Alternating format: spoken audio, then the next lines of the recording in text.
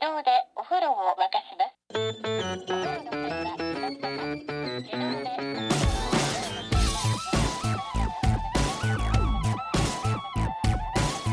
Hello and welcome to another episode of No Such Thing as a Fish, a weekly podcast coming to you from the QI offices in Covent Garden. My name is Dan Schreiber. I am sitting here with James Harkin, Anna Toshinsky, and Andrew Hunter Murray. And once again, we have gathered round the microphones with our 4 favorite facts from the last 7 days. And in no particular order, here we go. Starting with fact number 1, and that is Anna.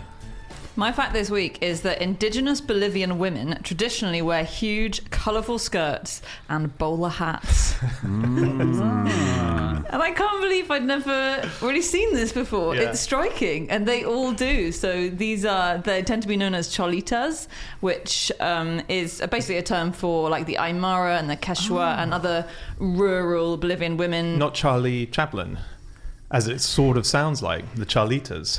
I know you're trying to make the jump to the Charlie Chaplin bowler hat, and I appreciate that. Yeah, so like his fan club, you know, Yeah. like all these like Lady Gagas are called Beliebers. Little Monsters. Yeah. Maybe you've blown this wide open and that is why they do it. So cholitas, it used to be a pejorative term, I think, and it comes from the Spanish cholo for mixed race, but it's like very much reclaimed by them now. And if you look them up, they always wear these stunning kind of like silky waistcoats with a brooch and these huge dresses with like petticoats underneath, so like really big Elizabethan style dresses, and then a bowler hat which doesn't fit. But it does work. It makes the look awesome. Oh, works in that way. And works in like because bowler hats were originally invented to stop twigs from hurting your head, weren't they? So I wondered if It would probably stop a twig from hurting your head. It's not functional. I'm talking fashion. I'm saying it works. That works. Okay. Yeah. It does enough. work. It does. Yes, and we're not quite sure why they do it. They started doing it at the turn of the 20th century. There's the legend that when British and Irish railway workers were in Bolivia, which they were because the railway building company was a British company, there was a big shipment of bowler hats that was sent for them to wear because it was like workers' hats and they were too small, so some clever marketing person flogged them to the indigenous women. I think there was a guy called Domingo Solingo who did a very good job of popularising them and ran a good PR campaign. Try to get men to wear it first from one of the other versions of the story, and they were just not interested, so they just, as a last minute thing, went, women? Would you like it? Then, when he was walking along with a tray of samples one day, he tripped over and one of the hats fell onto a woman's head, and completely by accident, he discovered. That's so interesting, because they are comically small. They're not like, just a little bit too small to go on your head, are they? They're not like yarmulke, if you're picturing. It's like, they're clearly too small. They sit on top. They sit on top. So, who were they made for is my question. Yes. This happened. We have this in the house all the time, where you order something and then a novelty small size version comes in the post. That must be what it was. Like we bought a crown for my son Wilf's birthday, and it arrived, and it was the size that would fit a Ken doll's head by accident because we just hadn't read the measurements. So we got a washing line. Need to read the measurements. They clearly didn't hear as well. One thing I like about the Cholita thing is that I didn't know anything about this style before, or even this cultural grouping before researching this, but they weren't allowed to walk freely in the main square of La Paz, which is the capital of Bolivia, or in the wealthy suburbs in this outfit for many years. And then it's really been brought back on board to the extent that they're officially a part of the city's cultural heritage now. It's called the Cholita of La Paz. And also, there are Cholita fashion shows. There is a Cholita modelling agency. And I'm sure you guys came across the Fighting Cholitas. Oh, yeah. I did not. I'd like to hear about the Fighting Cholitas. It's just a wrestling group, but they're female wrestlers who wrestle in traditional... With the hats. With the hats. Do they do like Odd Job? The Odd Job kill. Yeah, they do, yeah. They die by the dozen every match. Anyway, the Fighting Cholitas. That's the one where they play golf, isn't it? Yeah, that's the only Bond film I've seen, the one where they play golf. Did you Google Bond film golf? I just Googled golf and it came up. Right. Do you have... there's an app that can tell you when to go to the toilet at the cinema, like toilet breaks. Do you have an app that just tells you when golf scenes are in a movie, and you just show up for that bit? I do. I only ever watch Caddyshack and that Bond film.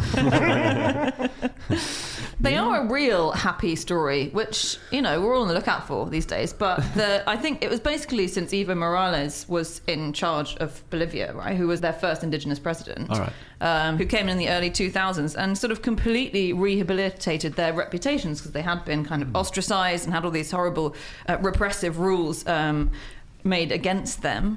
And now they're doing so well, and it's a real great story, and they're quite well off. They've got all these celebrations about their heritage. I think they have a few indigenous people in parliament. They're like lawyers and doctors, and yeah, it's quite nice because they have, since like literally back in the day when the Spanish colonized, and they wanted to distinguish them, the superior colonists, from the indigenous people. So they said, okay, well, what do people who are lower class do in Spain? They wear these big peasant dresses, and so they made them all wear these big peasant dresses. From. So they put them in these to say like, you're beneath us, and the Cholitas just went, all right, we're going to own this. It's interesting because like the big dresses come from the Spanish peasants and the bowler hats come from British, upper class people. Yeah, right. Such a fusion. Yes, yeah. Have you guys ever drunk Coca-Cola? No. Yes. What kind of a question? You might is be that? right. You might be right that you haven't. So this launched in April 2010, and Coca-Cola, spelled Cola, Colla. Coca-Cola. Yeah, is a local Coca-Cola, basically, that they've just manufactured on their own. So it has a red label with white writing.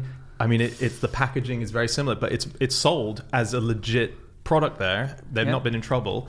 And they're all right with this, or are we now getting them in trouble if someone who works at Coca-Cola is listening? It's becoming a bigger, because it's named after the Colla people, exactly, and the coca nut which is in it.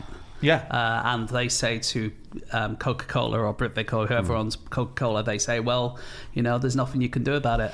And I'm not sure Coca-Cola are particularly happy about it, but there's nothing they can do. They're definitely not happy about it, no, but they can do fuck all. And they've got coca leaf extracts in it as well. So actually, it's an illegal drink to be sold over here. So they're quite regional because it's legal there. But for us, it's a drug. I think we should legalize. I mean, we should probably legalize all drugs, but coca leaves, I definitely think we should legalize in this country. So we can get this cola drink? No, because like when I was in the Andes, it's the best thing. It just gives you a little bit of a pickup.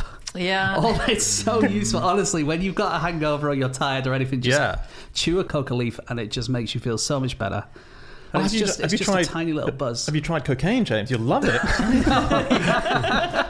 I think the Pope has tried the coca leaves. Has he? I think he visited several years ago, and when he went, I think he said, I'll have some of that. So they're everywhere. Like if you go to a hotel, if you go to a hotel in the UK, they might have a bowl of Murray mints. Oh, a lovely hotel would have that. Yeah, exactly. Yeah. Well, all the hotels in Peru and in Bolivia, they have a bowl of these leaves, and you just pick them up and chew on them. It's a bowler hat upside down, isn't it? Full of those leaves. Are you sure it's not just potpourri? You've been munching away.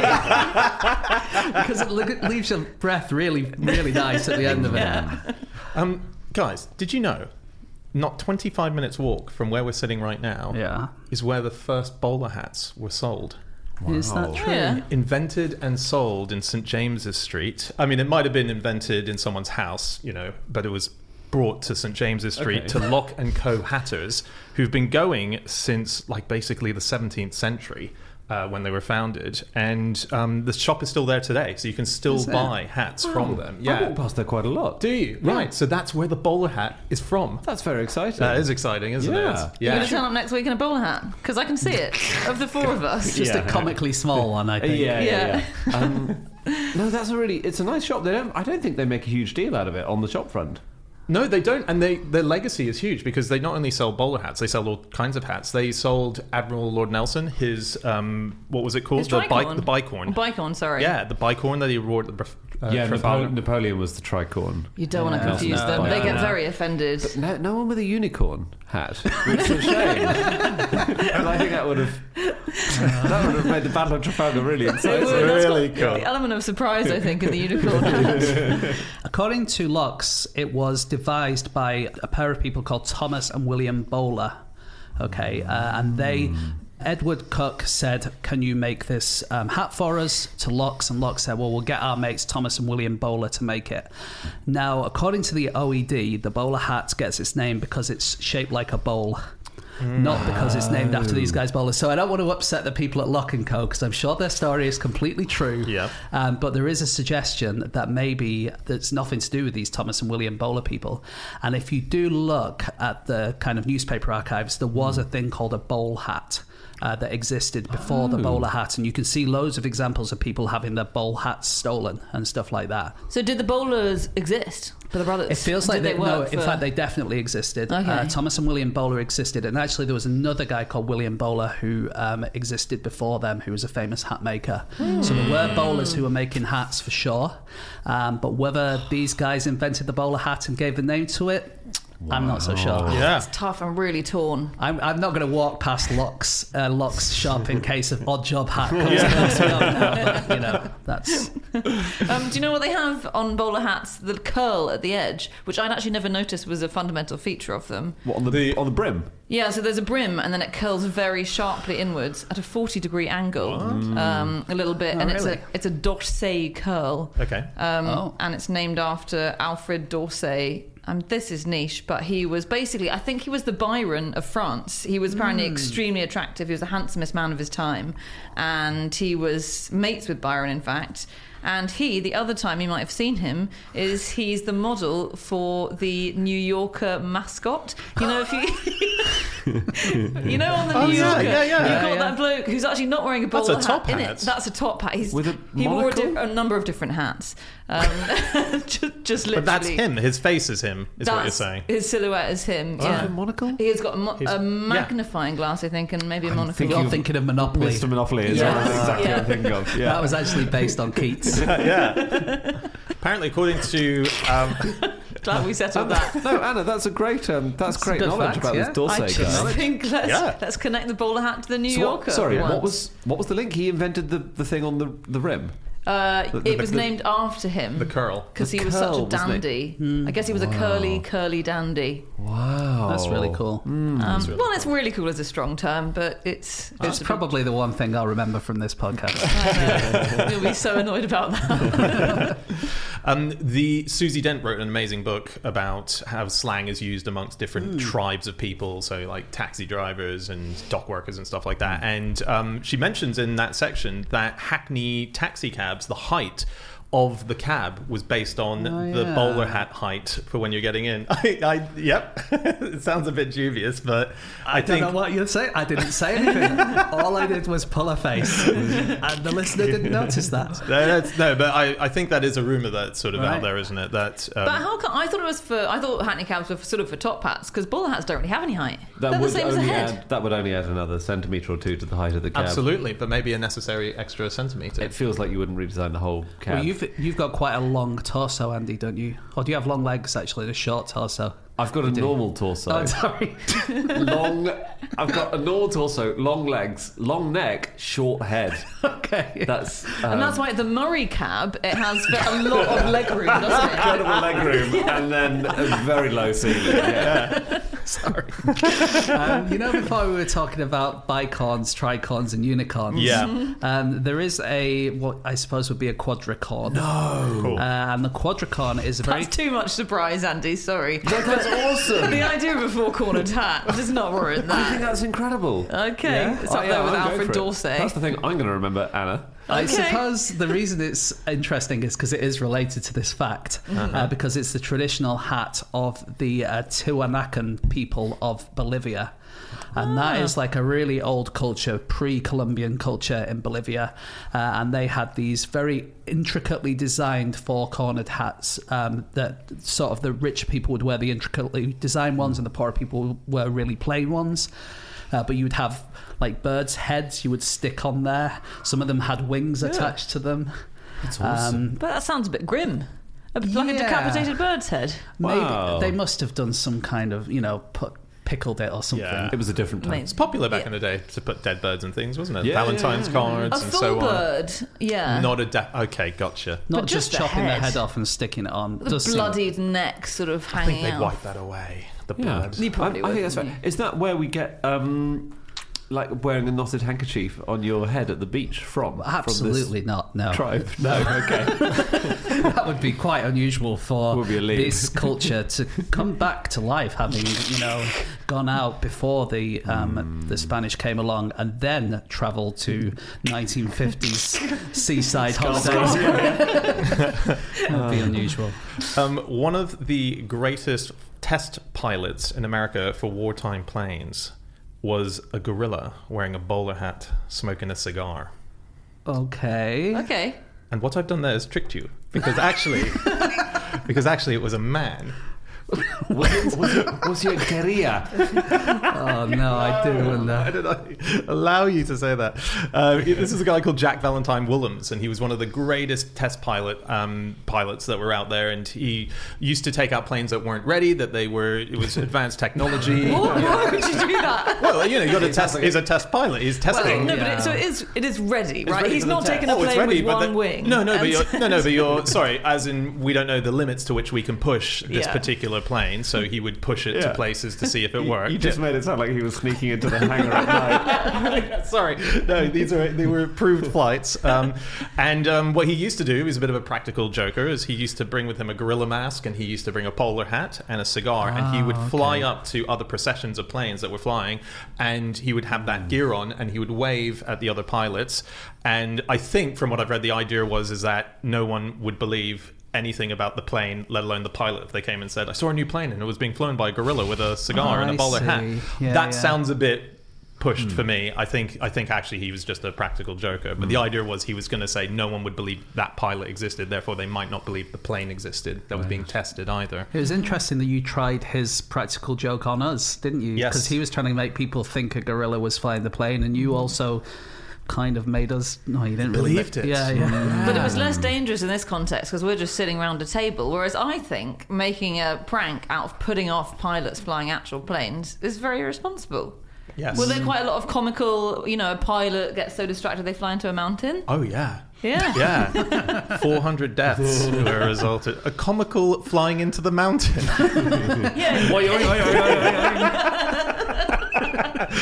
Another death in the army today, and man, was it funny. We close our show with this light-hearted story. I think I was picturing the cartoon version.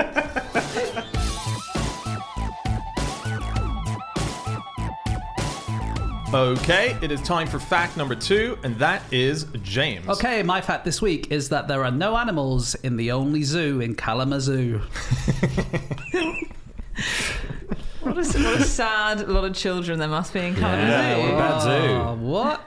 It sounds great. Does it? What is there? It's the Air Zoo. It's the Air Zoo, and the Air Zoo is a museum about aeroplanes, which has lots of planes that are named after animals. Okay, because it does sound like the Air Zoo is what they've called it, because all the cages are just full of air. Well, you're like an air guitar. Yeah, you're right. It does sound like that, but actually, it's a really awesome air museum. That's so planes that are named after animals. So I'm thinking the Sopwith camel. Great. I don't know if there is one of those. Okay. All I know is that there's a warhawk, a goonie bird, a wildcat, a bearcat, and a hellcat. Oh, these are very American animal plane names. It's very American. Yeah. Kalamazoo is in the north of United States of America. Yeah. Michigan. In Michigan, yeah. The Hellcat. Yeah, that's the Sopwith camel is a very British animal plane name because it's ridiculous. Well, Goonie Bird sounds quite British as well. I still think that's a bit of an American. Like you gotta see the Goonie Bird. It could be like I was thinking Goon Show. Yeah. And actually on the Warhawk, sorry, you just mentioned that. The person who runs this museum, who's called Sue Parrish, she was one of the last 20 members of the Women's Air Force service pilots from World War II who still flew planes, and she flew a bright pink Warhawk. That's great. Is she still alive? She was still alive when I read an article a few years. It was from a few years ago. I couldn't tell whether she died or not. Yeah. The article actually I read was from the early 90s, so she might have died since then. She's very old. There's an airport which is Battle Creek and Kalamazoo Airport. There's a statue of her. I believe it's at the airport. If it's not the airport, it's someone in the vicinity. And you can also see her plane, which is, as you said, pink, kind of cool. Do you know it was pink, plane. this airplane? Oh, yes, because she only flew it when it was red sky at night, shepherd's delight in the evenings, and it was a camouflage thing. Yeah. Nice. Yeah, not far off. Oh, in okay. fairness, just wrong, but not a million miles wrong. Is it? No, Dan, you're right. Dan, please, I've got it. She flew only among flocks of flamingos. Yeah, and it was a camouflage thing. We're getting wronger. Okay. It was because she's a woman, and women like pink things. No, it wasn't. Damn it! It was because it was originally flown in Libya. These planes and the landscape, lots of rocks and sand and quite pink sand and stuff like that, and so it just helped to blend into the landscape. Okay, so it's not hot pink. No, then. It's not hot pink. It's not fluorescent. It's pink. It is quite pink. It's pretty pink. Yeah. Okay. Yeah, it looks awesome, and I think that's in the entrance when you go into the Air Museum as opposed to the airport. Yeah, and after World War II, she wanted to become a commercial pilot, but she got rejection letters saying, "With your qualifications, if you were a man, we would have hired you." Oh, well, that's a nice consolation, though, isn't it? It's awful. It's the highest praise you can give, really. Yeah, absolutely. But basically, I remembered that there was a place called Kalamazoo, and I googled to see if there was a zoo there, and there isn't, but there is this place. I didn't know anything about Kalamazoo before starting to research it, apart from, of course, the Glenn Miller song "I've Got a Girl in Kalamazoo," 1942. Put it on the map internationally. It's named as one of those places which has a funny name, and no one really knows where it is or if it's real, and it's kind of it's lumped in with places like Timbuktu, which have an interesting... I wonder why. It's like exactly if you're writing songs. Exactly. But Kalamazoo, get this. Yeah. I'm only getting in with this fact before you guys all do, because I know you'll all have it too. Yeah. Was the first place in the world to install dropped curbs. Is that a curb where you can get like a buggy down? You mean like it goes flat? It's as it sounds. The curb has been dropped so that you can so you can get a buggy down That's or a wheelchair. That's quite amazing, isn't it? I know. Do they have a blue plaque there? They must. Well, there are lots of claims as to what there are other cities which try and steal Kalamazoo's thunder. Right. They're all, I think, incorrect. I think this was the first city where you had dropped. How deep have you had to dig for this? Was this a full day's work? There was this veteran from the Second World War called Jack Fisher, who was an advocate for both veterans and disability rights, and he trialled them. In America, they're called curb cuts, and they were first tried out here. That's incredible. Very cool. What year are we talking? I think it was the late 40s or early 50s, and there are other places which tried them in the early 60s. Yeah. There was another thing in the 60s, and I think in America there were some disability activists who hacked away at curbs at night and laid concrete to smooth their path. That makes sense. Yeah. That's they only clever. did it on a few occasions in a few places. But when you say he tested it, what's interesting about it is it feels it doesn't need testing. It feels just logical, right? It just doesn't. What did they think might go wrong? Well, I guess it's never been done before, and he's just pointing out, look, this would make it a lot easier for lots of people to get around if you install these things. So they say, all right, well, we'll install a few, and then obviously you just see how it affects. Things that can go wrong is it allows dickheads like me to pop your bike up on the pavement while you're cycling and really upset pedestrians. He didn't think of that, did he? No. Didn't think of that, the idiot. And now... Same with my car. Kalamazoo originally was called Bronson, and it was because a guy called Titus Bronson was the first white man basically to arrive there and set up a town there. And then he turned it into a place where the streets were kind of named very obviously for the thing that they were operating as. So there was Church Street, where you'd have 3 churches on there. There was the Academy, which had the college on it. There was Jail Street. Jail Street. It makes sense, doesn't it? Yeah, it makes total sense. You know where everything is. Yeah. I think the church one is weird because I know that. So there's a thing in capitalism, right, where if you've got a shop that sells a certain thing like baby clothes, then you have lots of shops in the same area. They cluster because like that the works. Curry Mile in Manchester with all the curry houses. But churches, you rarely are like, well, we've got to fit 10 churches into this county. Shall we just put them all on the same street? Yeah. Absolutely true. Interesting. The story goes that Bronson was in Detroit and he walked west into the woods, and he kept going until he got out of the woods, and this was where Kalamazoo was. Right. It's 140 miles walk till he got to any kind of clearing.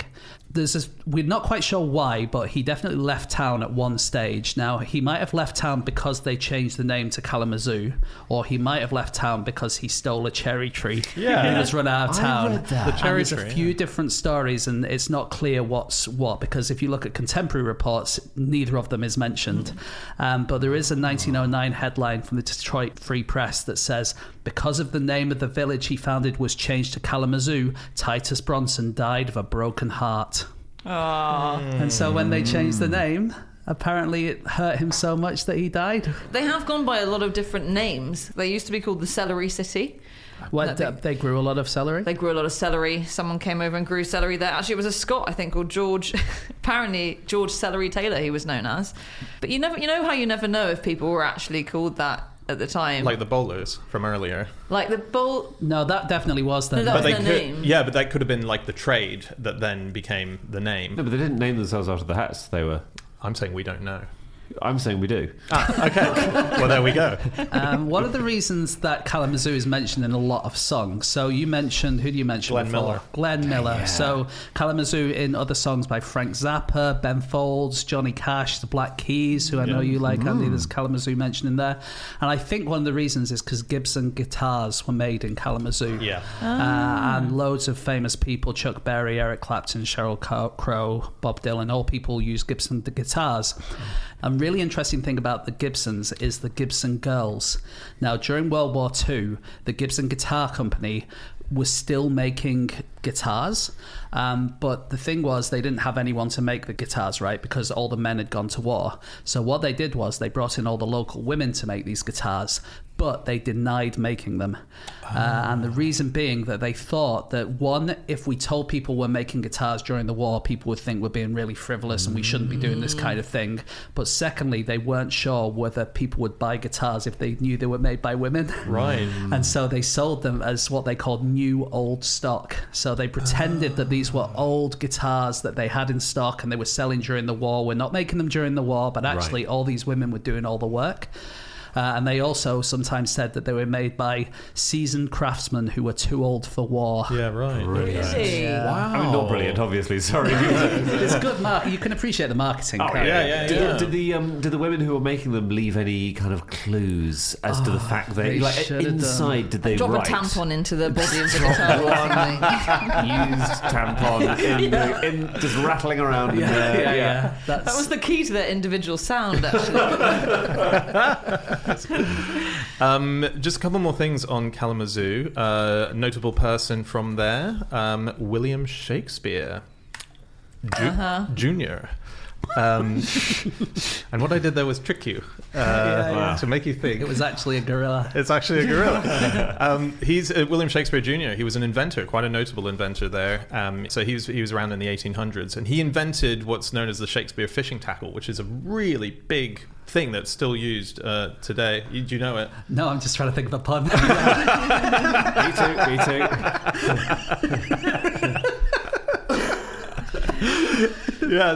Fishing tackle, lots of innovations of that sort.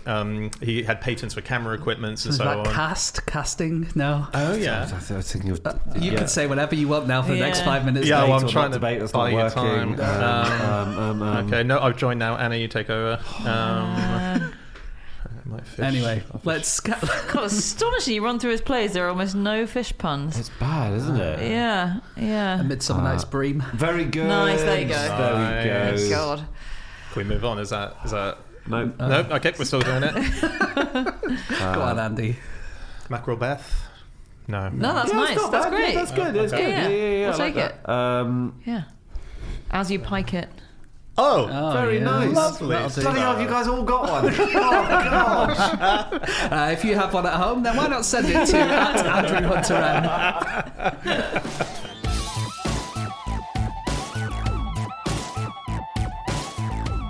Okay, it is time for fact number 3, and that is Andy. My fact is that some American gravestones feature recipes. Yummy. Of how to cook the human below it? Yes. This is a thing that happens sometimes in the States. the original wording of the fact was lots of American gravestones contain recipes, and it was pointed out that there are about 11 so far. There was a query over whether that's technically lots or not, which is fair. But there are people who've made it their hobby to track down all gravestones which feature recipes and bake them up. And it's especially big on places like TikTok. There are lots of grave people on TikTok, and they're nicknamed tapophiles, which is people who love graves and cemeteries. And is that what is on TikTok? Because I haven't been on TikTok. I didn't realise it was that. I thought it was like dancing and stuff. It's not all of TikTok. Yeah, there's a lot. Again, when I say lots of people on TikTok do it, some people on TikTok do it. Okay. It's more effort than filming a dance, but it's really interesting. TikTok tapophiles is a nice alliteration, isn't it? Yeah, worth becoming one. Yeah, and these grave recipes some of them date back, decades or further than that. I just thought like TikTok, it's like what do you call that thing that reminds you of death? The pendulum. It's the like Reaper, the Memento Mori. Memento Mori, isn't it? So whenever you think about TikTok, is it very morbid place TikTok? Is it one big Memento Mori? It's just thinking about the number of seconds you have left. Yeah, and the number of seconds you spent watching this crap. Yeah. Wow. So people are doing it on making up the recipes and then showing them on their TikTok videos, right? Yeah, people are going around doing that. And any examples? Or no? Well, there's a lovely fudge recipe. There is blueberry pie. There's yeast cake. But it doesn't always work. Sometimes there was one gravestone which had a typo in the recipe on it. Oh no! I know, and it would have made very runny fudge if you made it according to that. But thankfully, what was the typo? I want to know what typo is that makes runny fudge. It was too much vanilla. Oh, really? But so it said tablespoon as opposed to teaspoon, I believe. That's not going to make it that runny, is it? Just that's not much difference. It's not like a kilogram versus a gram, because you don't put much vanilla in a fudge recipe, do you? It's just a tiny amount. Well, that's why. Because if you do a tablespoon, apparently it turns out vapor. Anyway, they corrected the entire gravestone off the back of that, which is really? Okay. A relief. Why would you? Yeah, trying to work out why you would do it.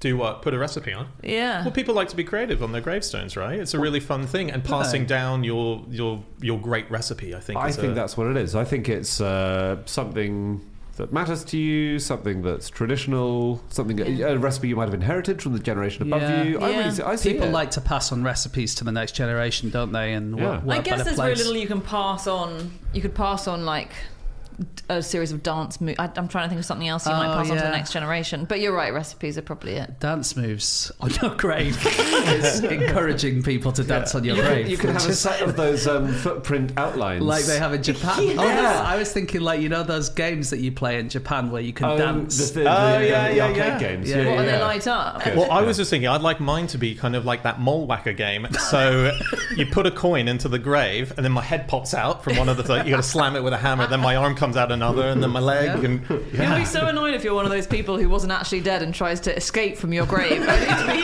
constantly malleted down. Guys, no, seriously.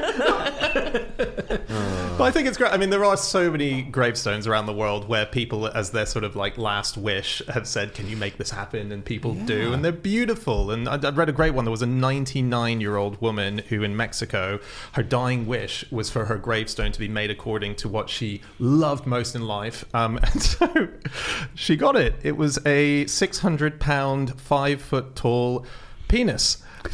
Just a giant penis. That's what she loved in life, a 5-foot penis. She loved calling people dicks in life, apparently, and that's what she asked for. And I've seen the video of them unveiling it. It looks like it's got a giant condom over the top of it, which is then removed. It's a huge pink penis, like 5'5". But unfortunately, if you were in Libya, you couldn't see it.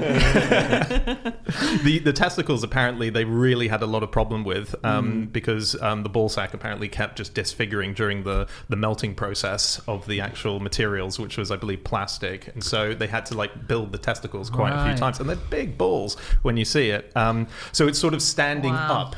Right. Anyway, is it in a churchyard or a cemetery? Yeah, it's in a cemetery, but surrounded by other.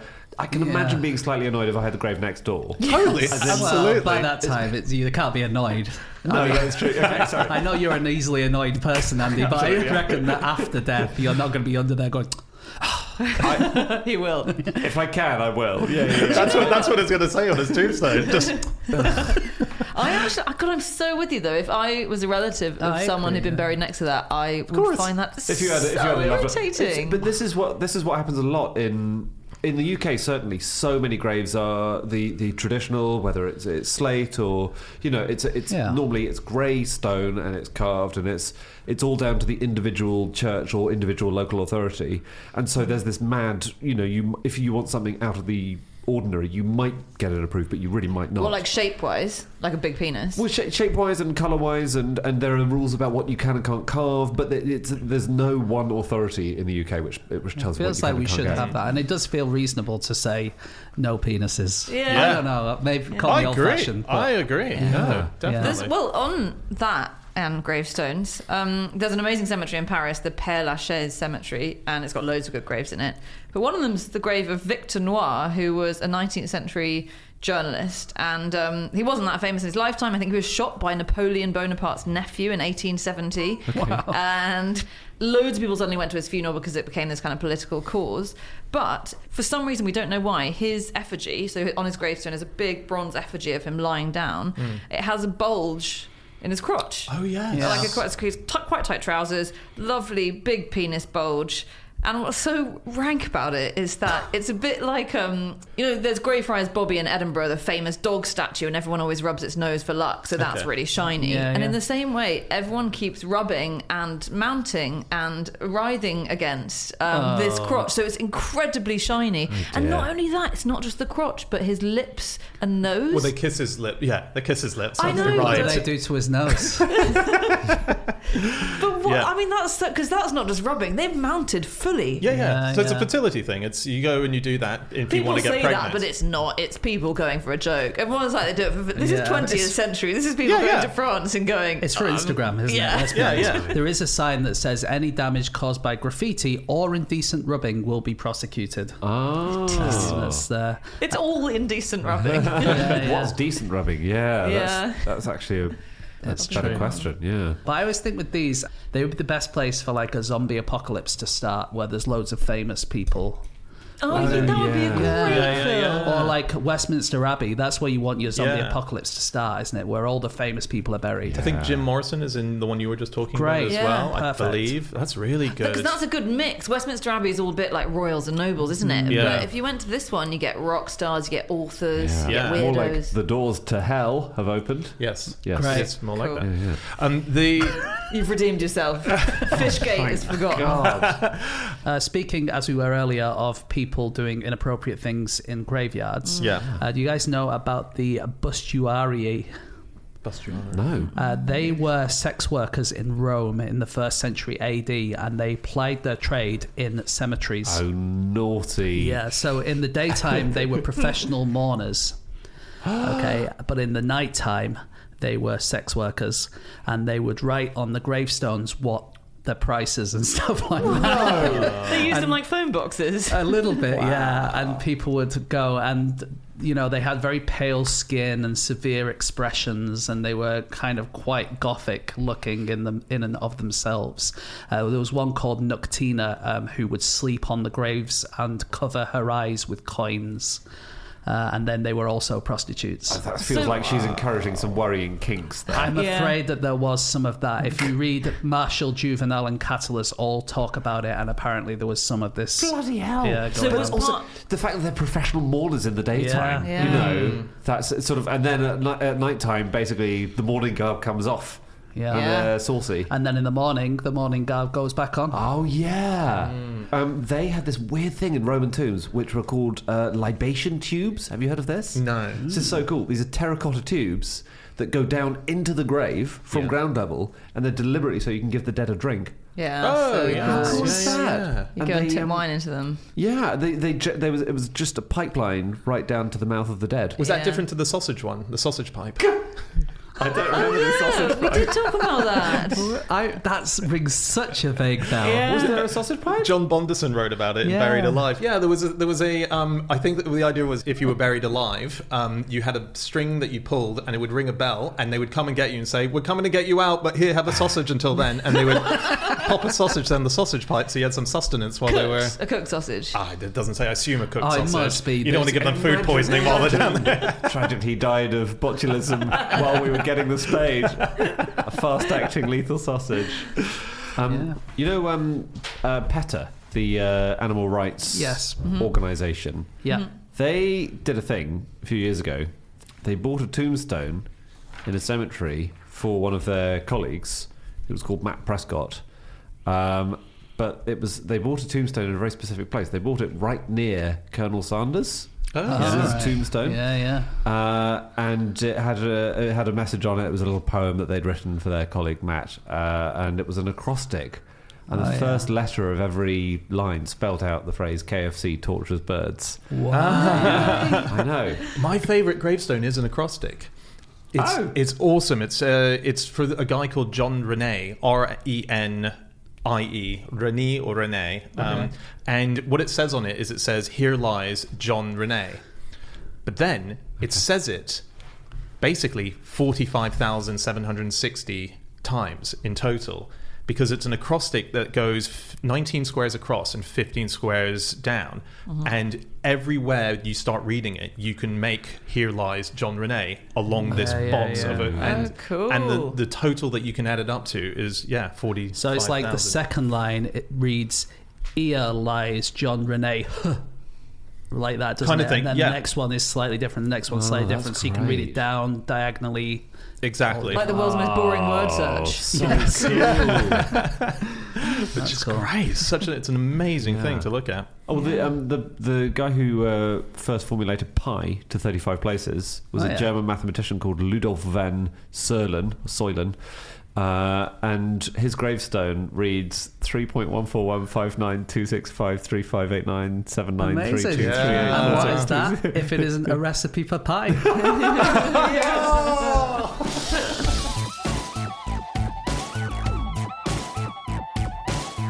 Okay, it is time for our final fact of the show, and that is my fact. My fact this week is that doctors used to prepare their patients for surgery by either getting them really drunk or smacking them on the head with a mallet and hoping they didn't kill them. That's back in the day. So When are we talking? Which day are we talking? this is in the 1800s. This was in the top floor of America's oldest surgical amphitheater, as it's known. This is in the Pennsylvania Hospital. And I guess what's so surprising is how late in the day this was happening. This is in the sort of mid 1800s. Because that mid 1800s was when I take a lot of credit, but we had got like some ether, chloroform, and stuff was starting to happen. And a lot of them weren't fully accepted though. So it definitely was around at this time, but this hospital was like, nah, not into it. We'd rather hit you on the head. Happened in Britain as well. There was a guy called Henry Hill Hickman who used to try suffocation to get his patients conscious. So this was a thing, and the drunkenness hopefully would see them through an operation, as would such a massive hit on the head. Some of these operations were very quick, weren't they? They were amputations and stuff, and they would try and do them in a matter of seconds. Really. In fact, that seems to be the most effective method of painkilling up until they found ether and stuff, was just speed. And there was, I think we talked about drug QR. You'd love it. Just James. get people incredibly anxious before the operation. Doing it within a short amount of time. And we've mentioned Robert Liston on QI, but he was a famous 19th century surgeon, and his catchphrase was "Time me, gentlemen, time me." And there's a huge amount of showmanship to his surgical performances. It's a good catchphrase, that. It's a good catchphrase. And it would kind of reassure you. If you're having your leg cut off, you want it to be quick. And he used to brag he could amputate a leg in 25 seconds. Wow. And his chances of dying, because he gets a lot of stick these days for being all about the show and less about the safety. Right. But you only had a 1 in 6 chance of dying, which was quite good for surgeons then. And there was the best story about him, which I'm pretty sure we looked at when we did QI, and is probably not true, but it was reported that he once was so focused on doing something incredibly fast that he's amputating a limb, and he accidentally at the same time cut through his associate nurse's finger on the way. And so both the person whose limb was amputated and the person whose finger he amputated died pretty quickly afterwards. And also someone who was watching died of shock. And it's always recorded as the only operation with a 300% mortality rate. Yeah. Wow. No, great story. It's a strong story. Don't check it ever. Yeah. That's a comical ending, like an airplane going into a mountain. That's comical surgery. That's comedy. You're right. Yeah. That's just on the sort of reputation of surgery back in the day. Yeah. This is a fact actually got sent in to us from Sarah on Twitter. So thank you, Sarah. It was about the operating theatre in Aberdeen. Okay. And there used to be, above the door to the operating theatre in Aberdeen, the words, "Prepare to meet thy God." Which is just such an uncheerful thing to read. Wow. And it was all about this surgeon called Alexander Ogston who worked there, and he discovered Staphylococcus, which is a very big... common bacteria for getting, like, infections and abscesses and pus and all of that, and really dangerous Staphylococcus. And he was so inspired by antiseptic zeal that he returned and he pulled the sign down and burned it on one occasion. Wow. Yeah. Wow. Because it was a very, very religious place to have your operation. I can imagine. So the one that I was talking about in Pennsylvania, the surgery itself had a sky roof, basically. So there was a dome at the top, and it was glass. nice. So they would do all the operations in the day, and natural light was what was giving them their light. Lovely. Yeah. But at night, the surgeons will take off their robes and they'll show you a good time. Yeah. They would write their prices on the patient's spleen. And they did have anaesthetics before then, various types throughout the world. A Chinese physician called Hua Tuo, I'm sure I'm pronouncing that wrong, apologies if I am, but from 140 AD to 208 AD. This guy, he would use something called mafeisan, which is cannabis boil powder. So he gave it to the patient, and apparently it was so good. There was a guy called General Kuan Yu, and he was wounded by a poisoned arrow, and he was sort of given some surgery to try and bring the arrow out and clean the wound. And the general played chess while his bone was being scraped clean. Wow! Because his concoction was so good. Wow. But did he win the game? He just kept whacking the pieces off because he was in so much pain. No. Yeah, we still don't know how they work. Yeah, crazy, eh? I find there's so much of medicine we don't know how or why it works. It's just we kept trying and this one stuck. I mean, it's people speculate that this is general anaesthetic, so what puts you to sleep. Speculated that it dissolves some of the fat in your brain cells, so stops the cell's activity. There's just been a study that found out that one particular anaesthetic maybe weakens the transmission of electrical signals between your neurons in like the higher functioning parts of your brain, so that's why it will knock you unconscious, but it won't stop you breathing because the lower functioning parts can still keep going. But yeah, it's so weird that we just accept it works. Yeah. But I like before another anaesthetic. I don't know how my microwave works. But someone does. Yeah. That's true. Sorry, when I say we, I don't just mean we couldn't be asked to research it. I mean, even the scientists can't be asked to find out properly. But another ancient way of anaesthetizing people was electric rays, which... like fish, yeah. Right. So these were used in ancient Rome. It was like torpedo fish, I think we've talked about before, could give you a real electric shock. And it was treatment for gout, or it was if you wanted to numb an area and you needed to do something to it. Wow. It was recommended that you stand on the shore and you let your legs be washed by the sea as various electric rays wrapped themselves around it and wait for them to electrify you. If you were just stood in the sea, you would need to... You need to bring them to you, right? They wouldn't just naturally sting you. Yeah, how are you attracting them? Yeah.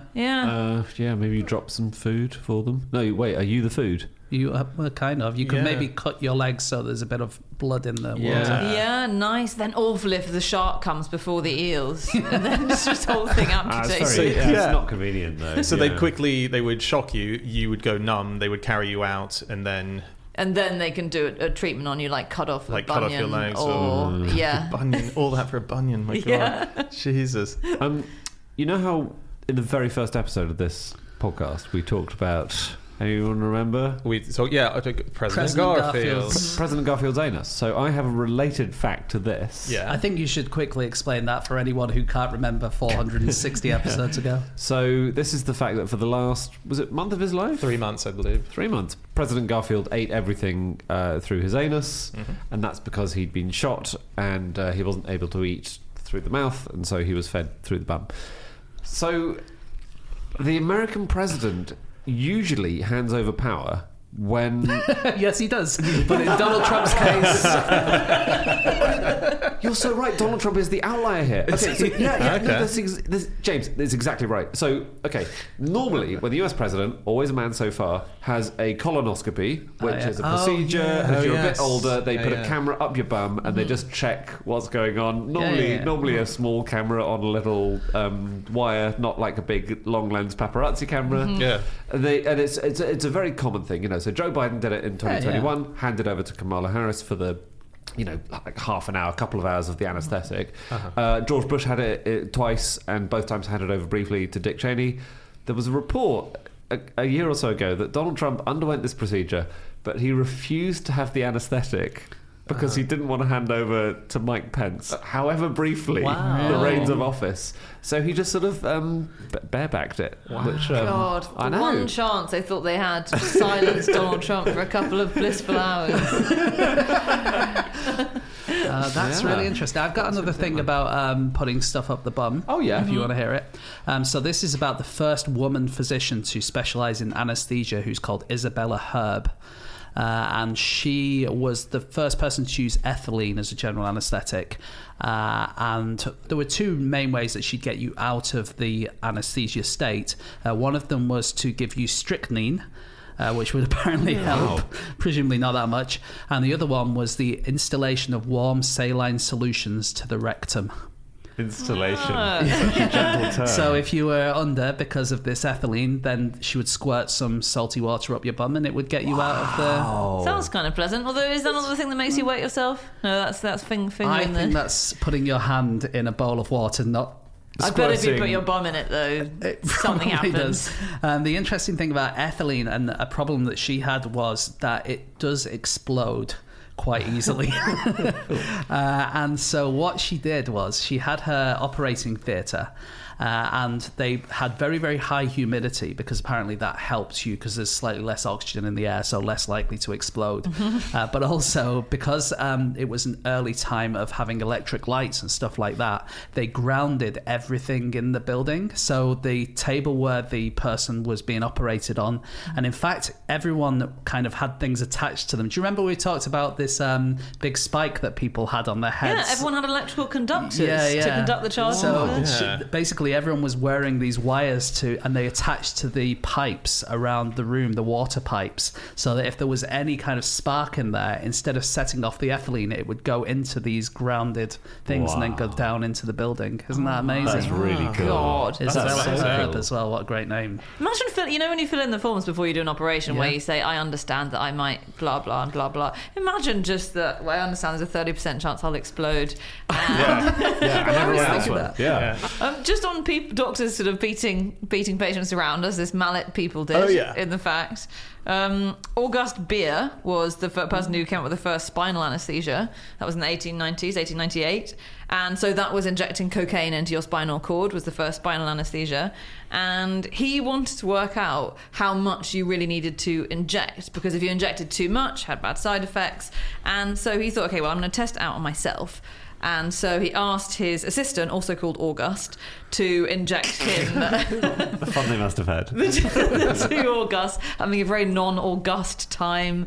And so his assistant injected his spine. Sadly, his spinal fluid started leaking out quite drastically, and so they had to stop. So he said, do you mind if we swap? So the August swapped, and his assistant said, okay, well, you try it on me. So August, the assistant, lies there, and August Beer jabs him with the cocaine and then tests how high his pain threshold is. And the account is just incredible. So he starts by tickling his feet. Quite pleasant. Couldn't feel anything. And then he jabbed a large blunt needle into his thigh. And then he got a larger, blunter needle and put it in down his femur, apparently. He's awake through this process because it's local anaesthetic, so he's chatting away and having a great time. He got sharp forceps and crushed his skin up. Oh, God. He burned a cigar out on him. He yanked all his pubic hair off. And then just in one go? That was just for fun, wasn't it? he actually, he'd asked for a wax, and you might as well 2 birds, 1 stone. He actually yanked his pubic hair off and then did the chest hair for comparison, just to say, see, it would hurt if you weren't anaesthetised. Wow. Hit his shin with a hammer, squeezed his testicles very hard, and said, look, how impressive is that? I think he compressed his testicles between 2 plates, didn't he? And then just kept squeezing. I remember reading about this, yeah. Gosh. Well, they'd had a big feast afterwards, so maybe they ate off the testicle plates. Oh my God. And what, so afterwards, was it just broken? How did that go for you? Oh, it's absolutely He was a bit bruised as it wore off, but he was. They wined and dined and cigared together, and I wouldn't let cigars anywhere near me after that. Right. Some people wake up in the middle of a general anaesthetic, and it sounds awful. No, the good thing is you almost always forget afterwards. So I spoke to someone who carries out anaesthesia quite regularly and says sometimes patients get chatty during procedures. And you could just tell them to shut up and be really rude to them because they won't remember after the operation. One patient had been going on and on about their job, I think, at NatWest and how interesting it was. And they just had to say, look, could you shut up, please? That's so funny because when I last had general anaesthesia, I thought I'll just have a chat because I've not met an anaesthesia expert before. And I just started chatting to him and then went under. Right. And now I'm realising that as soon as I went under, he's like, you boring bastard. I woke up with no pubes, right? But so normally you don't remember it, but sometimes you do remember it and you can't move because the drugs are paralysing you. That sounds like the worst thing in the world because you wake up, you know what's going on, and you can't do anything about it. And all you can hear is the anaesthetist going, I shagged your mum. Yeah. Fenella woke up after she had surgery where she went under general anaesthetic, and she woke up and was quite tired, and they didn't realise that she was awake. This is post-surgery. They were moving her away, and all she heard was a conversation about how much the doctors enjoyed No Such Thing as a Fish. What the worst possible nightmare. She was like, oh, Christ. I would put you back under.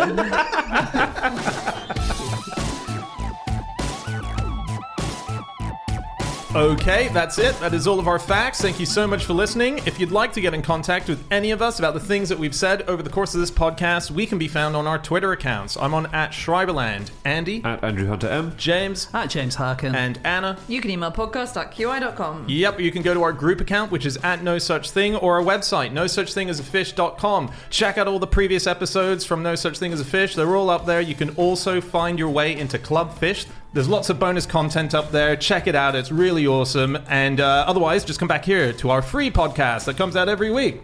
We'll be back again next week with another one. We'll see you then. Goodbye.